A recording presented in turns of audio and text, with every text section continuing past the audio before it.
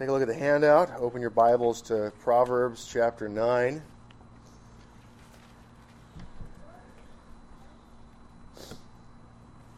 We're at the last part of the first collection. So you remember the first collection is rather long. It's 9 chapters. It's the introduction to the book. In the very beginning of the introduction, we have the purpose and the thesis of the book. Then we have this big chiasm. Remember, we have this kind of X shape. If you cut the X in half, and you end up with sort of this backwards C. And so there's this chiasm is what it's called. And we have now, in this last section in chapter 9, we have the invitation of wisdom and the invitation of folly to the simple. Now, you'll remember early on, we looked at in chapter 1, verses 8 to 19, there was a discussion of a father and mother extending an invitation to their son to heed their instruction versus the gang's invitation. And so what we're seeing is the way in which that initial section, the father's invitation versus the gang, compared to wisdom's invitation and folly's invitation. Now, in ordinary life, in real life, the experience people basically have is their parents calling them to wisdom and then their peers calling them to foolishness. And so what we see in real life, it doesn't really seem like the parents have a whole lot to offer in comparison a lot of the time. And when it's dramatized into this idea of the woman wisdom and the woman folly, right? In chapter 7 we had the harlot, the woman folly, and then we had in chapter 8 the woman wisdom. So we've got all this importing of build-up here. And into chapter 9 we have the confrontation of the two invitations to their feasts. And so these feasts are symbolic of the invitation of the wisdom of parents versus the foolishness of the peers. Now, our culture is dominated by youth culture, and so the invitation of the gang is viewed as the only reasonable thing. It's just assumed that teenagers are going to rebel against their parents, and of course they're not going to listen to their parents or the wisdom of their parents. They're just going to spend time with their peers, engage with their peers, and the assumption is that the parents have nothing really to offer, especially with Google. Now, the purpose statement. Chapter 1, verses 2 and 3.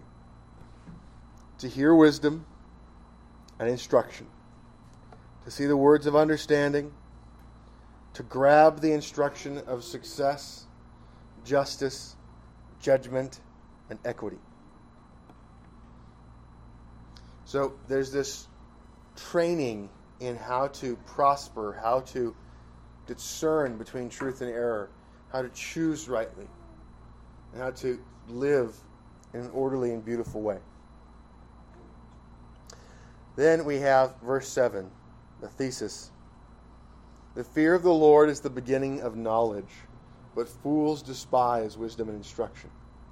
And so there's a challenge there that's implied. Do you despise wisdom?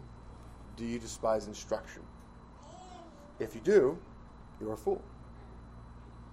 And the fear of God being the beginning of knowledge, we also have that, we're going to read today in chapter 9, about the fear of the Lord being the beginning of wisdom.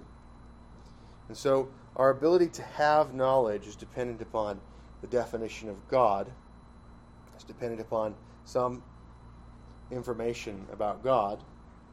And our ability to know what is good and how to get what is good is dependent upon information about God. And so we have seen this building out of the problem. We come to the last climax of this introduction in terms of the invitation of wisdom and the invitation of folly. Now, immediately following this is the long section called, it's collection 2. It's the Proverbs of Solomon. And that is 12 chapters, roughly, 11 and a half. And that section is the longest section of the book. And only slightly longer, really, than the collection that we've just gone through. but it's filled with the things that we expect from Proverbs, all the pithy sayings.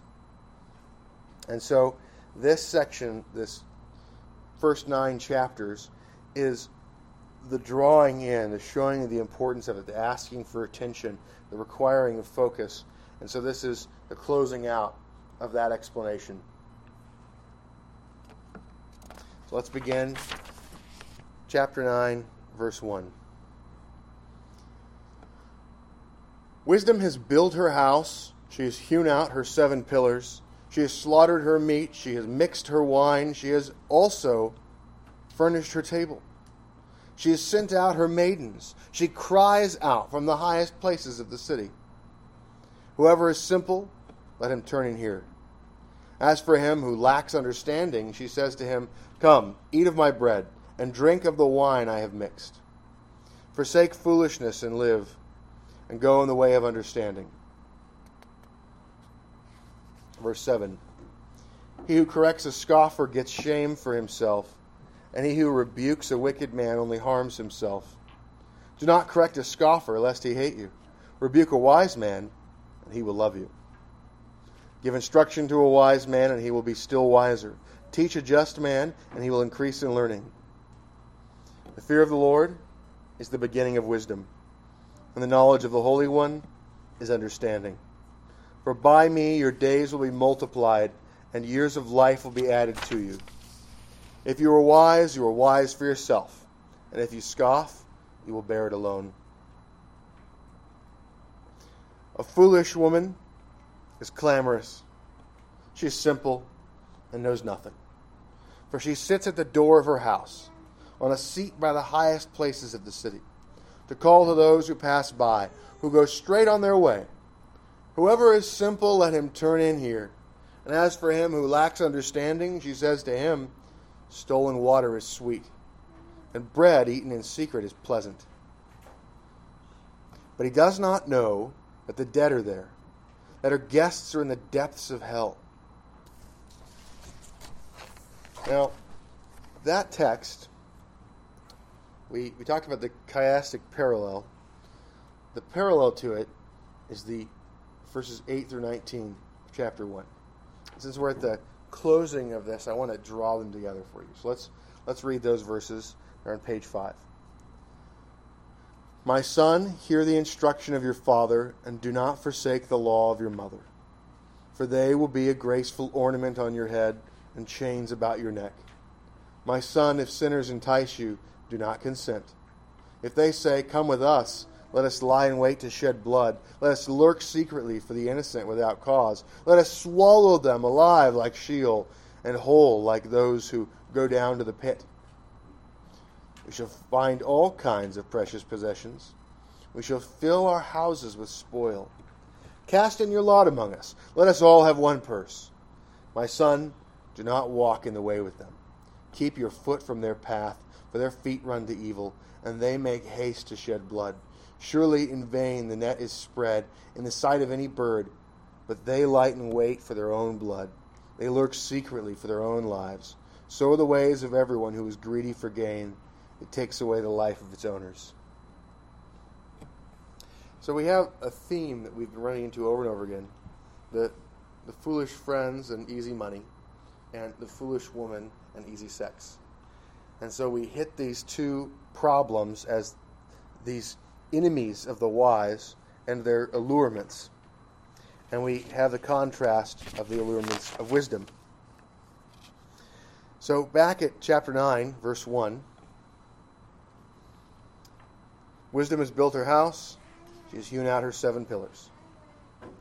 Now, the idea of wisdom building the house, this is a theme, and we see this for the idea of those who are the daughters of wisdom. Proverbs 14:1 says, The wise woman builds her house, but the foolish pulls it down with her hands. Proverbs 24, verses 3 and 4 says, Through wisdom a house is built, and by understanding it is established. By knowledge the rooms are filled with all precious and pleasant things. The fools, the gang, they tried to suggest, hey, if you go with us, then you'll have all sorts of plunder and spoil in your house. You'll have all of it. But the call of wisdom is, well, you'll have the same thing, but in a proper way, in a more enjoyable way. And so, wisdom builds her house.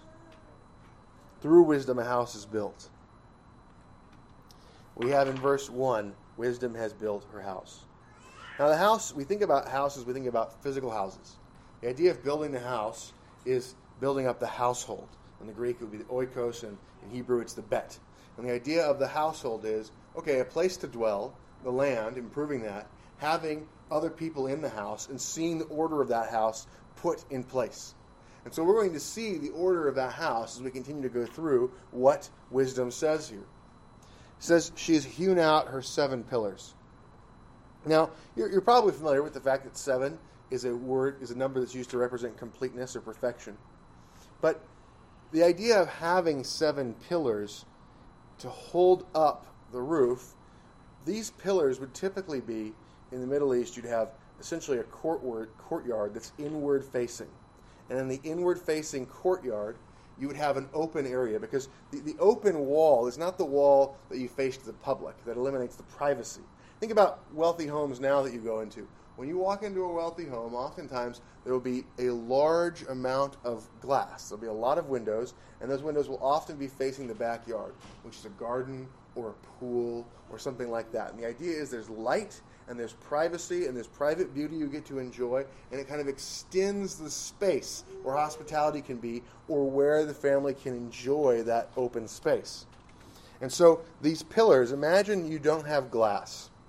So what do? You use curtains, typically to draw things closed, and you have pillars with open walls between the pillars going into this inner courtyard. And so the 7 pillars, especially in a home, if it were in a city, this would be an exceptionally large house. There's a proverb, an Arabic proverb, that says, a wealthy man has 12 pillars. And that's supposed to be like fabulously large. Okay? And so that's this idea of a large estate home that has that many pillars. In a city, it would be even more expensive, since land is more expensive and more difficult to make that all fit in. And so the invitation into this home, the idea here is the 7 pillars do represent completeness of structure, but it's also a large enough number that you would say this is an impressive building, an impressive structure. And it's set up well to have that inner courtyard, the beauty of the open space because of the pillars. So the idea here is there's a home that's built, and it's a beautiful home. And we're going to see the home in the broad sense, the oikos, the bet. We're going to see that in the broad sense. We're going to see that laid out as we see the functioning that occurs here. She has slaughtered her meat. She has mixed her wine. She has also furnished her table. Right? The preparing of meat for guests, the mixing of wine so that there are drinks prepared for the guest. This is not something that indicates that there is a low expense. This is not just bread. There's meat, which at the time is way more expensive than what we think of as meat now. And so the idea that there's meat and wine that's been mixed, and then there is a table that's set. This is hospitality. And we have a weak theology of feasting, so we don't understand hospitality. There is a tradition throughout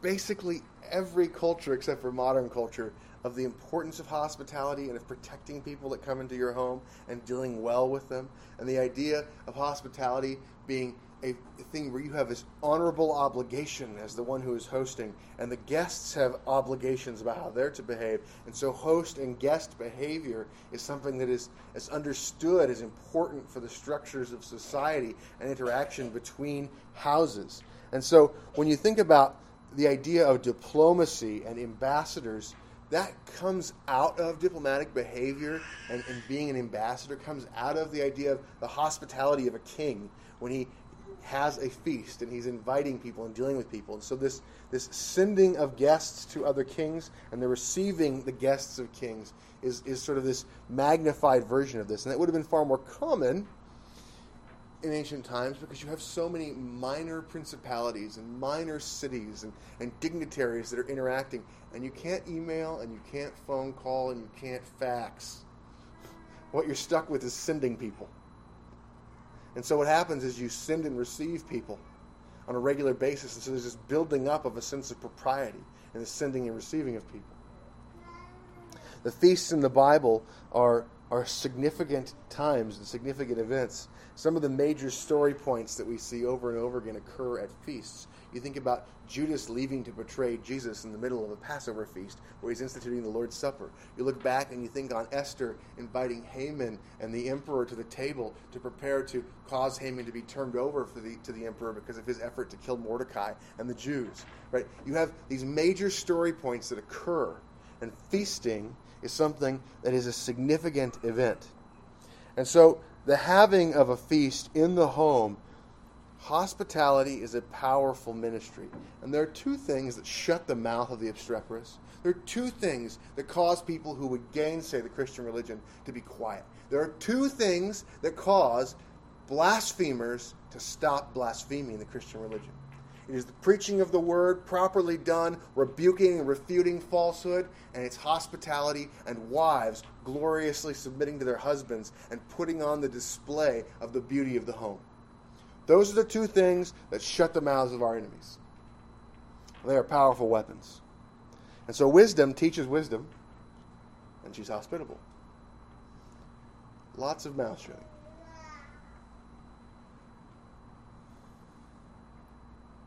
Now, food that's prepared for a feast, drink that's prepared for a feast, and a table that's prepared for a feast.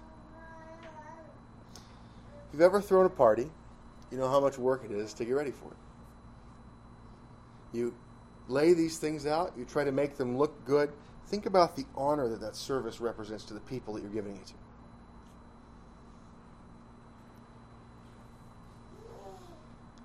Now, when we think about feasting, we don't probably, because, again, modern America, we don't really associate it with the fifth commandment. Feasting is either you're throwing a party as a superior to honor guests at your table, to bless them with the enjoyment of your goods and wisdom, and to either reward them or charge them to do some good service. Peers honor each other with their resources, and the idea of inviting and extending blessing to each other and honoring each other, celebrating with them, weeping with them when they weep, but rejoicing with them and feasting with them when they rejoice. And inferiors honor superiors with thanks or with support in times of difficulty. And the idea of trying to draw in and help and to give comfort and strength when there is difficulty being led through. That's sort of a type of thanks as well. And so when you think about your goals and the idea that feasting is not about the feast, feasting's about the people. Feasting's about the people. And it's about seeking to bless them in body. And you go, that's what the feast is. It's a blessing in body. And what's the event to happen there? You want to deal with them as people, which means the giving of wisdom in the communication and the helping them to grow as persons and to be blessed in the soul. The material blessing is powerful in backing up the effort to bless the soul of the person. So after having everything all together, having this feast prepared with meat and drink and table in good order, she sent out her maidens. The feast is ready. The servants are employed to draw in. Now, this is, again, a sort of symbolic feast.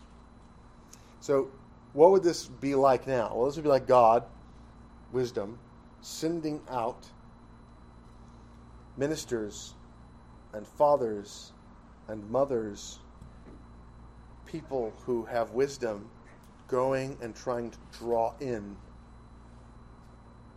to cause people to take in the feast of wisdom. And she herself cries out. God has given revelation. And the whole order of things and the way He's designed things, there is a testimony. And so the invitation to the feast is an invitation to the simple and to those who lack understanding, lack knowledge. And they are offered symbolic foods of bread and wine. Do you think God planned, even from the Old Testament, to institute the Lord's Supper and to give us bread and wine as a symbolic feast for the Word of God?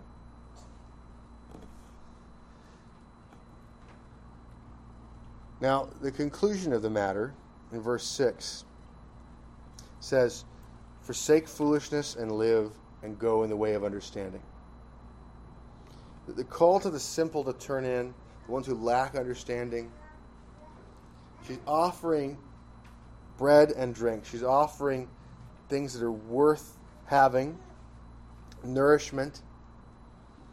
And she's asking them to put off foolishness, to live, to have life, and to go in the way of understanding. So what we have is a repentance of falsehood. We have the call to live, to have life. So we think about faith and the idea of working out what you believe, doing what you believe, going in the way of understanding. And so this is the invitation of wisdom. And then we get a sampling of some of the wisdom, and we'll come back to that. But I want to, while it's fresh in your mind, go to what folly says so we can contrast. And so remember, there's teaching. We haven't focused on the teaching yet that wisdom gives. But now there's folly, folly's invitation. A foolish woman is clamorous. We could say boisterous. We could say she's disorderly and loud rather than meek or controlled and quiet. So she does not control herself well and control her speech well. Rather, she's disorderly and loud. Now, she's simple and she knows nothing. Notice that doesn't keep her from talking. Who do you want to listen to? People who know things, like the woman wisdom, or people who don't know things, like folly? Have you ever known anybody who doesn't really have anything useful to say but won't stop talking? Isn't that what Instagram and Facebook largely are?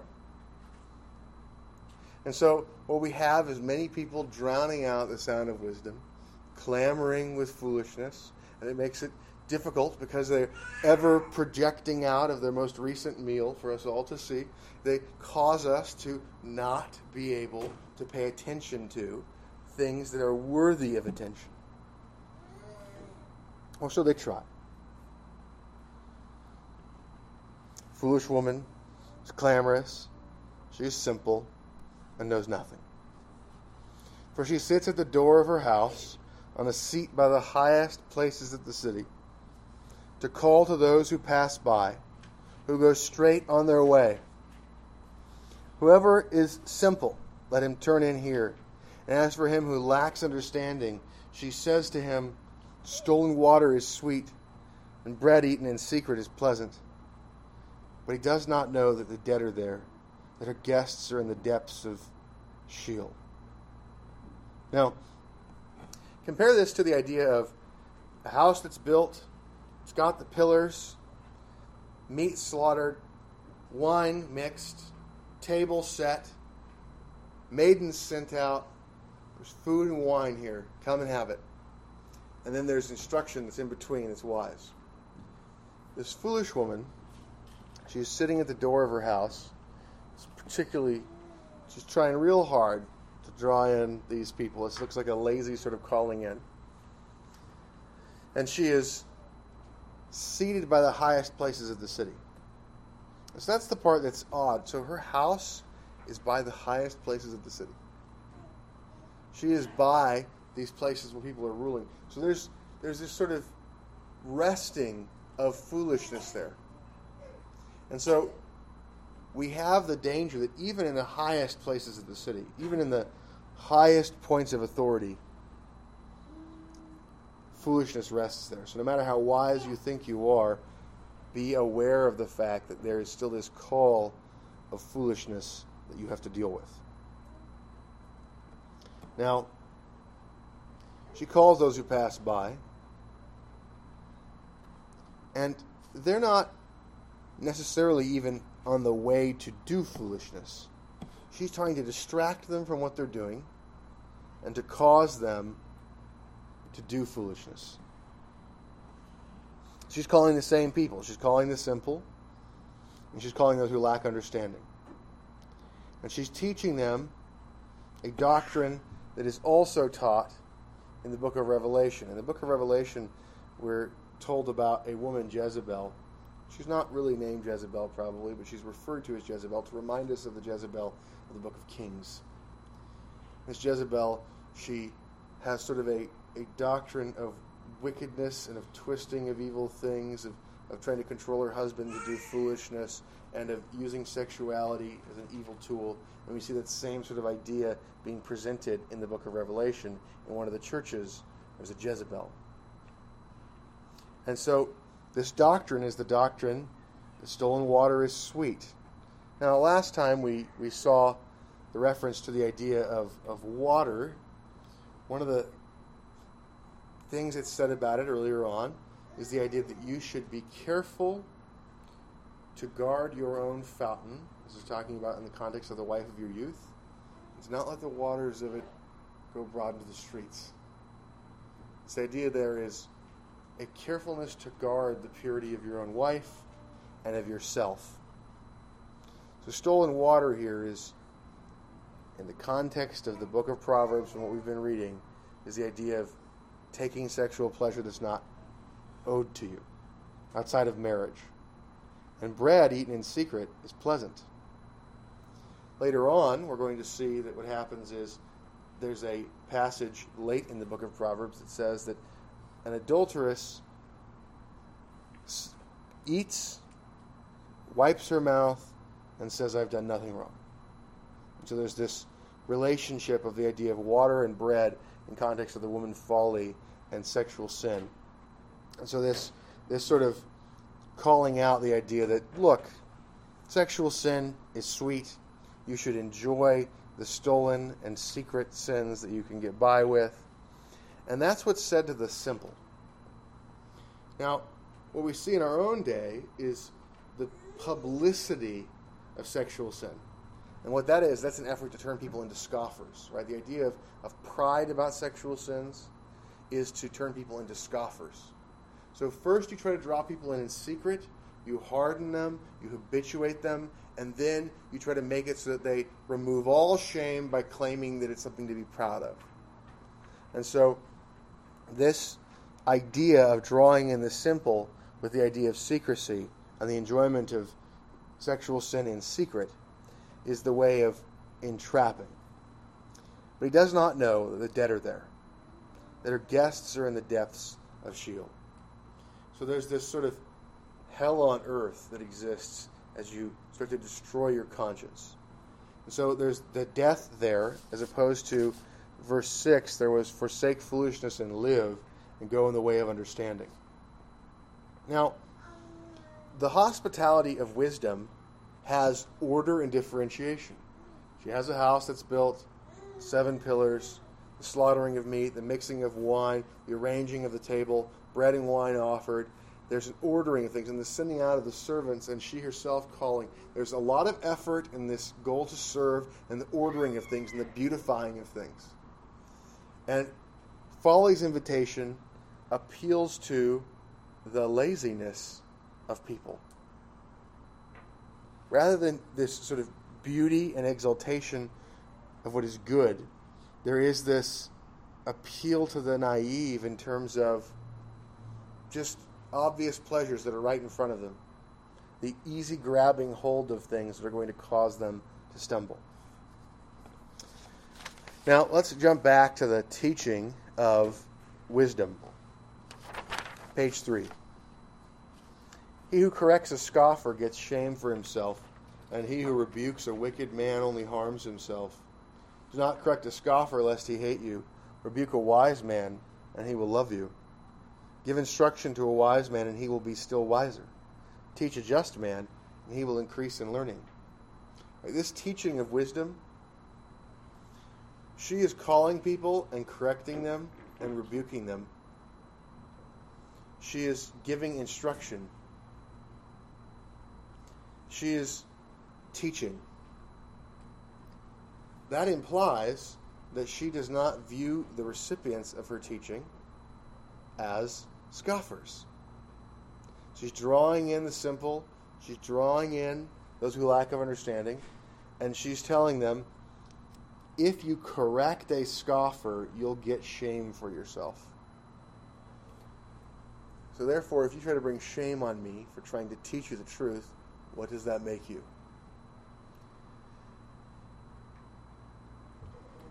A wicked man, when he's rebuked, brings harm to the one who rebukes. So if I rebuke you and you now seek to harm me, what does that say about yourself? So there's this way in which there's a call to self-reflection about the future. Now, if we look at that for ourselves, when we pick our battles, if we go and correct a scoffer, correcting a scoffer involves trying to teach the scoffer how to do what is good. Somebody who hates what's good, who loves what's evil, who's teaching to do evil and teaching to hate good. If you go to them and say, to live righteously, you should do X, Y, and Z. The futility and silliness of that. So you go, well, maybe the appropriate thing is to go rebuke them. As opposed to telling them how to live a better life, maybe I should go and rebuke them and tell them, stop this sin, this is sin, label it sin. Okay? If you go to the wicked and rebuke him, you bring harm to yourself. Why? Because there's a lashing out. So you might be tempted to think, does that mean you shouldn't ever rebuke the wicked? No, there's a need to contend with the wicked, to not falter before the wicked, to wage war with them. But let's not forget the last part. It's waging war. You could say a soldier who takes a rifle into battle and fires it at the enemy brings harm to himself. Doesn't the enemy typically fire back?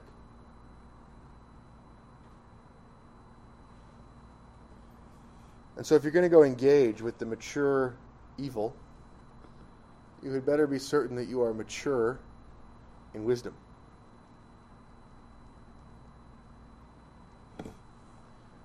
Do not correct a scoffer lest he hate you. Rebuke a wise man and he will love you. What's being done here is the simple, and the one who lacks understanding is being told, look, you should wrestle with and tangle with the wise. Because when you do that and you try to argue with the wise, they're going to love you more.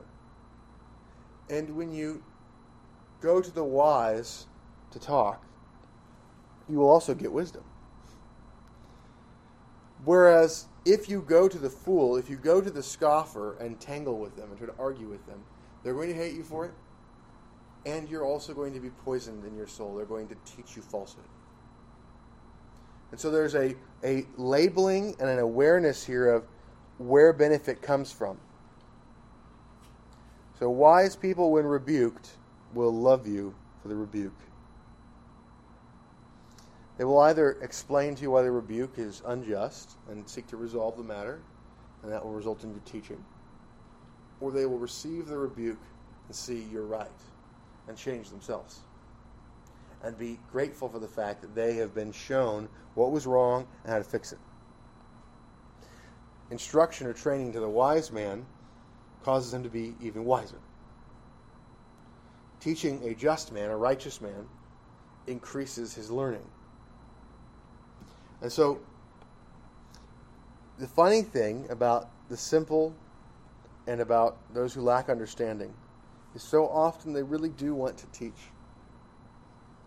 And so when they go and talk to the wise, the result will be that the wise will tangle with them, and the wise are willing to potentially take the hatred and attempted harm and the shame-bringing that those who are not wise might bring.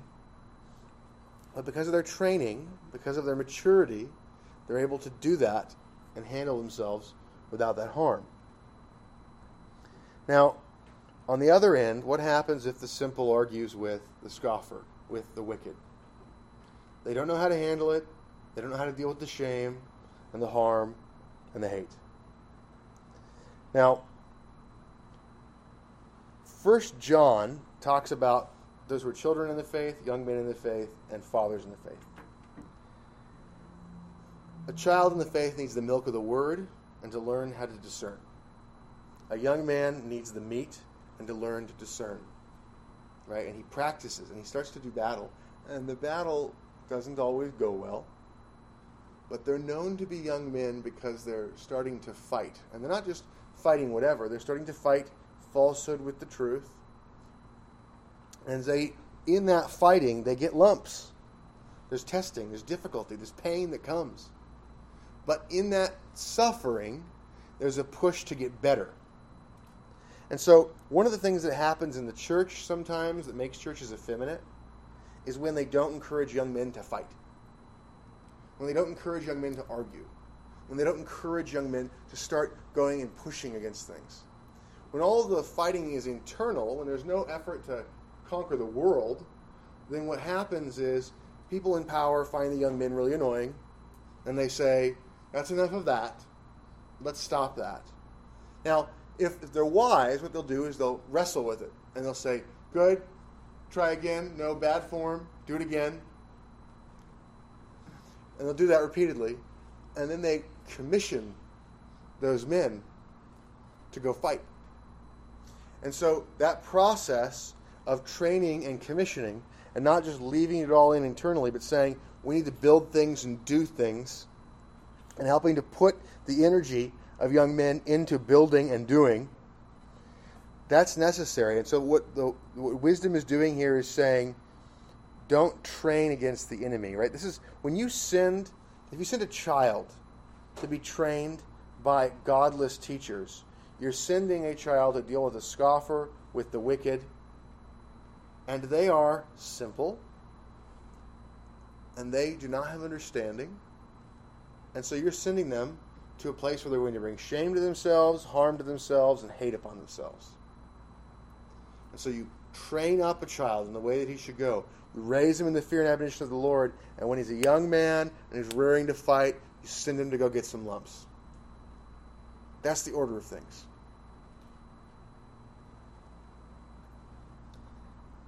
Verse 10, the fear of the Lord is the beginning of wisdom, and the knowledge of the Holy One is understanding. For by me your days will be multiplied, and years of life will be added to you. We have this statement, wisdom saying, the fear of the Lord is the beginning of wisdom. But you have to know God, you have to know information about God, know that God is the good, the highest thing, that you are a breaker of God's law, that you're not sufficiently good, and you have to know that God will judge sin. And that's a starting point. That brings fear of the Lord. That's the beginning of wisdom. The knowledge of the Holy One is understanding. When you have a right definition of God, you're able to differentiate creature and creator, which is the basic metaphysical distinction. And if you can't rightly differentiate creatures from the creator, then what you're going to do is you're going to have false gods and idolatry, and you're not going to understand the nature of things. You're going to have absurdities in your metaphysic. And so your actions that drive out of that as you seek to understand what's good and what's real and beautiful, you're going to end up with absurdities and make grotesque things. The aping of beauty is what the harlot does. Now, if the fear of the Lord is the beginning of wisdom and the knowledge of the Holy One is understanding, then we look here and there's these promises. Verse 11, for by me your days will be multiplied and your years of life will be added to you. If you're wise for yourself, and if you scoff, you will bear it alone. Long life comes from wisdom. Now this is true in a proverbial sense, but John 17:3 tells us everlasting life is the knowledge of God. Literally, when you have the knowledge of God, that is everlasting life. When you know Jesus Christ, whom the only true God sent, that's everlasting life. If that's not long life, I don't know what is. And then lastly, we have this idea of if you're wise, you get the benefit. And if you scoff, you'll have the harm. This is ethical egoism. Right? You should seek your own interest. Wisdom is for you. You will bless other people if you're wise, but you will benefit more than anybody else from your wisdom. And so, wisdom is in your interest to get. If you're a scoffer, if you're a fool, you will bring suffering on yourself. And no one else will suffer as much as you for your foolishness. Now, we've seen Folly's invitation. Her teaching was very short. Stolen water is sweet, and bread eaten in secret is pleasant. The use of hedonistic pleasures, disordered, is the first call of folly. And so, discipline and training, self-discipline, these are the things that must be instilled to avoid that. We discipline and train children to help them to not be disorderly. We discipline them externally so they have self-discipline, so they have self-control. That's one of the fruits of the Spirit. That comes from wisdom, comes from the knowledge of God. And that allows for order in rule. If you do not rule yourself well, you will not be able to rule your property well. You will not be able to rule servants well. The woman wisdom is beautiful of mind, beautiful of body, beautiful in the ordering of her home, and beautiful in the ordering of her servants. And so that beauty is manifest, and that is the powerful tool that allows the speaking to be heard most effectively, the display of that wisdom. Now, we ending the first portion of Proverbs, and we were introduced to a number of ideas that were laid out. So I have them restated here, things that we need to be aware of. We want to have understanding, which means we want to know the meaning of things, and discernment to see the difference between things. Think about creature-creator. Give the right definition of God versus the creature, you can then see the difference. And so the distinction between them and the right definitions of them. We talked about knowledge and wisdom and instruction. I have them written out there so you can meditate on the meaning of those definitions. Holiness, friendship, and loyalty, that's a set. Think about being focused on the goal in holiness. And the idea of having friends that are committed to what is good and to your good, and how loyalty should be given out. When we consider the woman wisdom and the woman folly, the adherents of both are loyal to them. Those who are adherents of wisdom are loyal to wisdom. Those who are adherents of folly are loyal to folly. Loyalty ought to be given out carefully. We should be careful in discerning who to give our loyalties to. Covenants are how loyalty is made binding. And so the goal of wisdom is to draw in the simple and the fool, to correct them, to defeat the scorner or the scoffer, to defeat the gang and the unfaithful woman, and to draw in the simple and the fool, and to see them put away their old ways, and to see them desire wisdom and holiness and righteousness, and to see them develop a friendship with the wise, and to see them have loyalty and to form covenant. And so that maturing of loyalty and that formation of a close loyalty where it belongs is how you build a community that is not fragile. So, applications to be drawn out of this.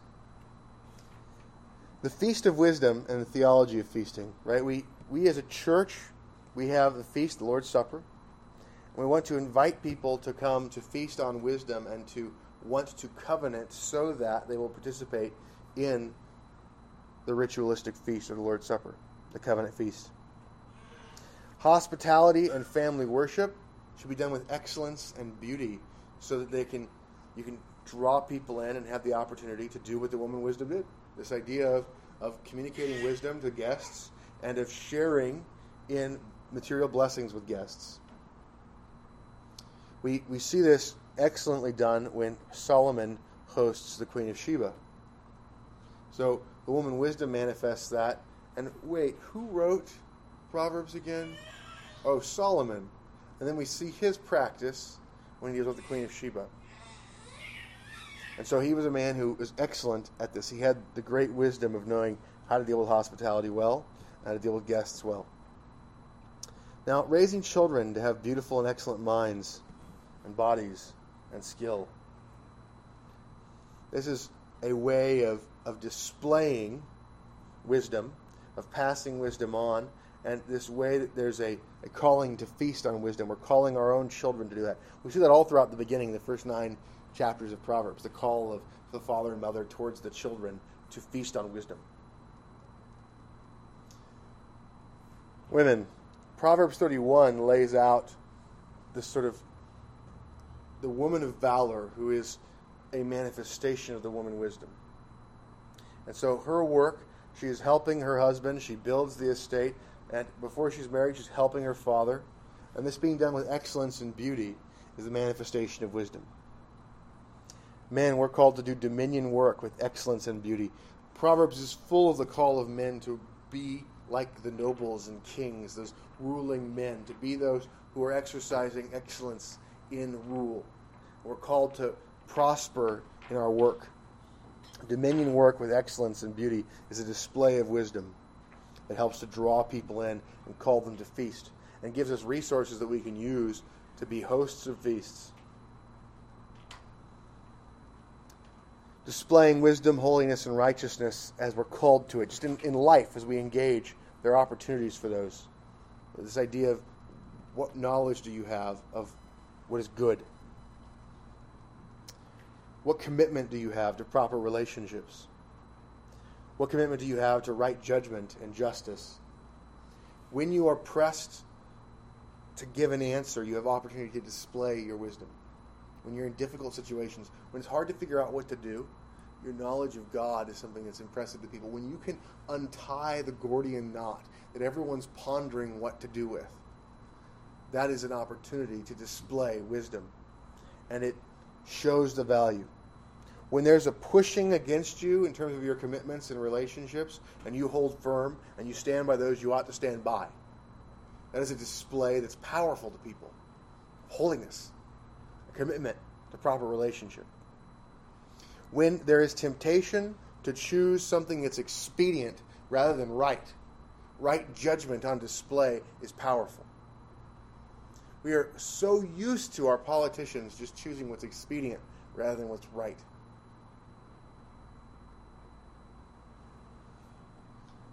But there are occasions where there are glimmers of effort to do justice and righteousness in the land. And when those are done courageously in the face of opposition, and people scoff because they say that's so unpractical, that is when there's opportunity for the excellence and beauty of courage to be displayed, that wisdom. Building up your own home and estate so it's ruled by the word with excellence and beauty. As a piece of art, we see pieces of art that display these things. If you've ever seen the movie The Last Samurai, there's a large portion of the movie that's meant to beautify Shinto Buddhism. And so this idea of how the beauty of a culture exists as a display of the beauty of its philosophy, the movie focuses on this. Look, people are doing their work with purpose and excellence, and all of the little movements are defined, even how they make tea and make swords and whatever else. There's this order and practice to it. If we have order and practice and beauty to things, it is remarkable, the distinction between things.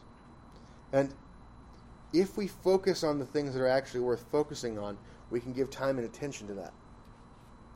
So what I've given to you here is a list of some of the key things that you're supposed to focus on in life. I mean, the law of God provides that. But this list here, how well versed are we in intelligently inviting people to come to church and telling them why it's actually worth doing? How well versed are we at planning hospitality, having hospitality, drawing people into our family worship while they're there, and to be able to do so in an effective way so that we can use that tool? How thoroughly have we thought about how we want to raise our children? Women, how thoroughly have you thought about how to help your husband in his dominion work? Men, how intentional are you in pursuing dominion so that you thought about your career, what you're planning to do, how you want to use it to extend your dominion? Are there strategic steps to advancing yourself in your career so that you have more power and excellence and ability to use that power for the glory of God? You're doing these things every day. So thought is worth giving. You have to live in your home and deal with your own estate. What does ruling it with the Word, with excellence and beauty, look like? How familiar are you with the text on hospitality and the beauty of the home? Now, these things are focal points of my preaching. I think you've heard about all of these themes repeatedly. And my goal is to push you and to cause you to be drawn in to thinking about the order of those things, having a habit of thought about them, having clear definitions, having steps to take, things to do, making it so you know the difference between excellence and not excellent, beautiful and ugly. And to be able to put those things together and to be habituated in their use. Now, the other application is you must evaluate and unite with and be loyal to wisdom and those who are wise. You're going to give your treasure, your service, your favor, and your loyalty to something. Do that with God, with wisdom, to sages. The alternative is you can do that and you can give your treasure, service, favor, and loyalty to fools and to folly. So I would call you to put away your folly,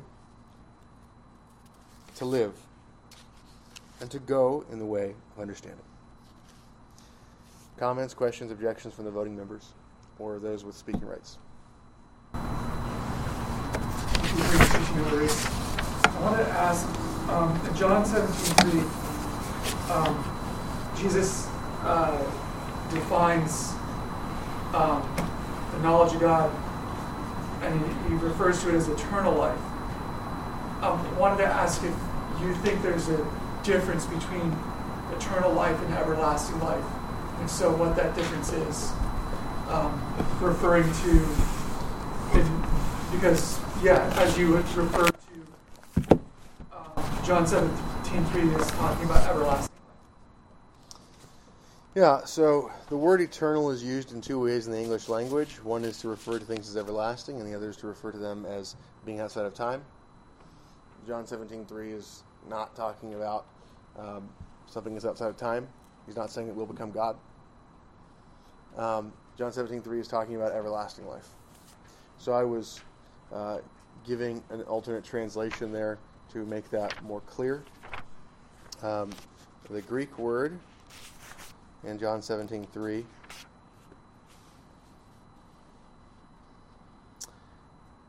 aionios, which is not something that has to be interpreted as referring to eternal. So my understanding of eternal in its special sense is something that's outside of time, without beginning and without end. We are with beginning, but we can have life that's without end. And we have the knowledge of God. When we have the knowledge of the only true God and of Jesus Christ whom He has sent, we have everlasting life. So,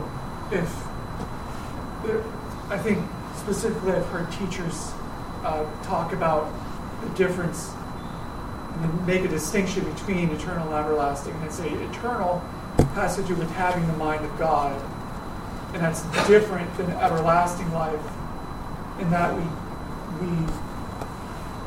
the gospel gives us both, or believing the truth gives us both, but they're still distinct and different, and we shouldn't confuse them or mix them up. Let me look into that and get back to you. Okay. So the point was, you've heard teaching in the past that there's a distinction between eternal life and everlasting life, that one has to do with life that doesn't end, but the other one has to do with life that is the possession of God. And I think that's the point of the idea of wisdom, is you're possessing God when you possess wisdom. We're filled with Him, and that causes us to have everlasting life. I'll look into the language of that and get back to you. See if there's any sort of linguistic basis for that argument. Great. Okay. Let's pray. Father, we thank you for your word. We ask that you would give us wisdom. You would help us to order things, to beautify things. We thank you for this Sabbath day. We ask that you would help us to use the remainder of it well, and that you would cause us to be able to sing to your glory. We pray this in Christ's name. Amen.